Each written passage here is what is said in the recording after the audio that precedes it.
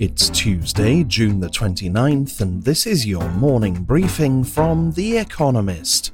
Coming up, promising vaccine news and a post-Brexit data agreement.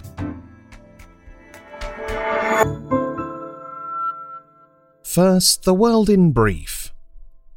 Ethiopia's government unilaterally declared a ceasefire in the northern region of Tigray, pausing a civil war that has killed thousands, displaced millions, and driven 350,000 to the brink of starvation. The announcement came shortly after rebels fighting for the Tigrayan People's Liberation Front, the region's erstwhile rulers, were reported to have recaptured Mekelle, the region's capital, forcing Ethiopian troops and the federally appointed administration to flee. A judge in America threw out an antitrust complaint brought by the Federal Trade Commission against Facebook. He said the FTC had failed to support its claims against the social network giant and gave the agency 30 days to file an amended suit. He also dismissed a suit filed by 45 states, saying they had taken too long to bring their claims. Facebook's valuation subsequently passed $1 trillion. Mexico's Supreme Court ruled that laws prohibiting the cultivation and consumption of cannabis for personal use were unconstitutional. The ruling, in effect, decriminalizes the recreational use of the drug. Legislation to the same end has stalled in Mexico's Congress. Mixing different COVID-19 vaccines could boost immunity against SARS-CoV-2, the virus that causes COVID-19, according to a study to be published in The Lancet. Researchers found that inoculating participants with a shot of Pfizer-BioNTech's vaccine 4 weeks after jabbing them with Oxford AstraZeneca's and vice versa produced a high level of antibodies. Both combinations triggered a stronger immune response than a repeat of Oxford AstraZeneca's. The European Commission approved a deal allowing personal data to flow freely between the European Union and Britain for 4 years. Personal information leaving the bloc will have the same level of protection as it would within Europe under EU legislation. The decision will save businesses in Britain an estimated £1.6 billion, $2.2 billion, according to the New Economics Foundation, a think tank. The world's second biggest hydropower station went into operation in southwest China, even though it is still under construction. The Baihetan hydropower station, which sits across a tributary of the Yangtze River, will ultimately have 16 turbines producing 62.4 terawatt-hours of electricity each year. 2 turbines were turned on yesterday. Greek police recovered a Picasso and a rare figurative Mondrian that were snatched during a daring heist at their country's National Gallery in 2012. Picasso himself had donated his woman's head to the museum in 1949 in recognition of Greece's valour in the Second World War. Reuters reported that an arrest was made after the paintings were found hidden in a Greek gorge. Fact of the day: young people in Britain reported that they spent 50% more time reading during the pandemic than they did before. And correction. In this weekend's Espresso, we said that a skull first discovered in China might come from a previously unknown species of Homo sapiens. We ought to have said form of Homo sapiens. We got it right in the full article. And now, here's today's agenda.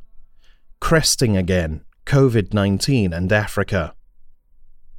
When the pandemic began, there was talk of Africa escaping the worst of COVID-19.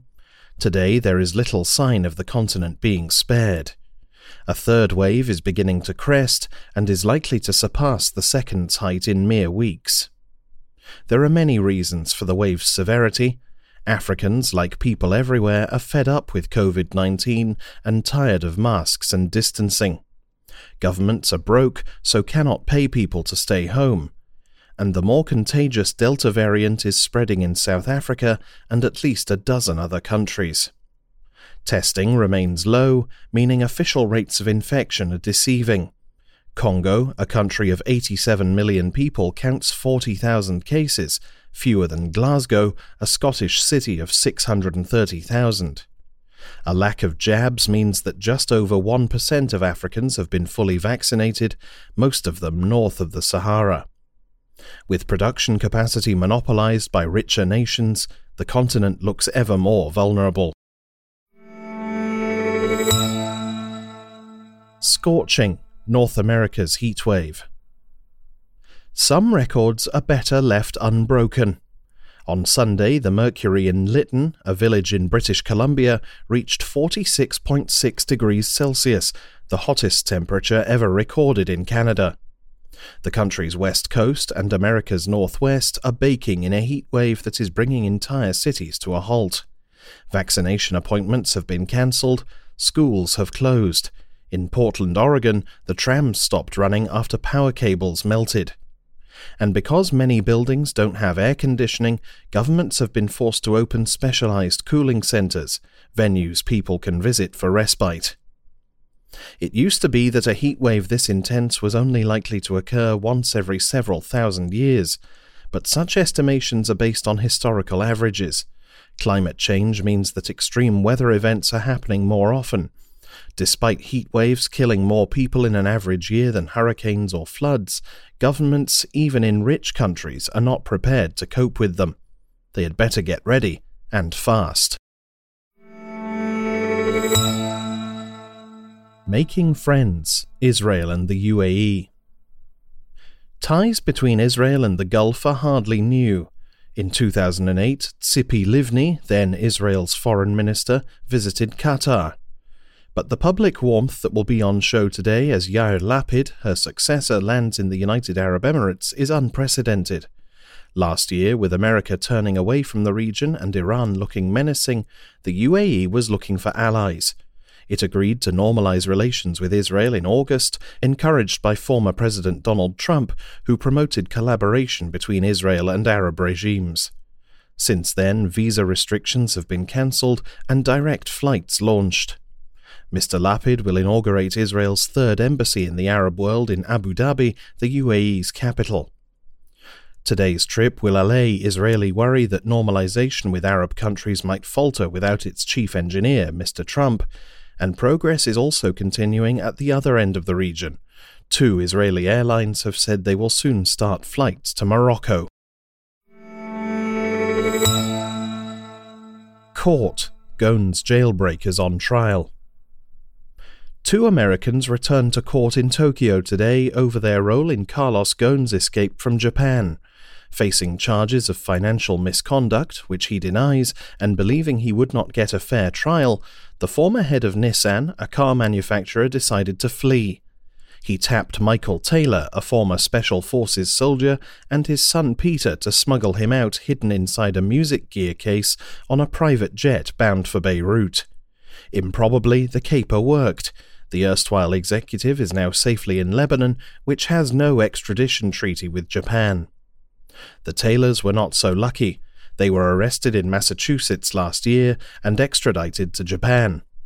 Earlier this month, they pled guilty to helping Mr. Ghosn and face up to 3 years in prison.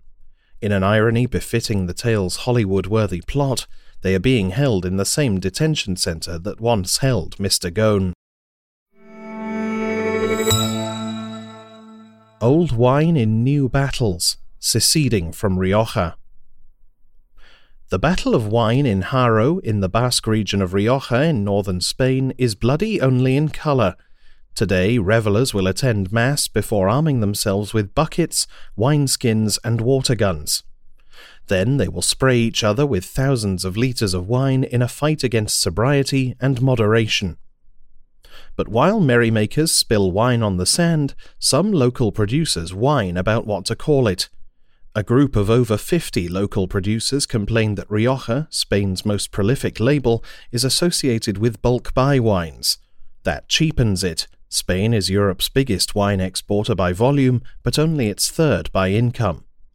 They want to give their wine a new regional denomination, an idea the autonomous Basque government is drinking up. Yet little of this is likely to be much concern to festival goers.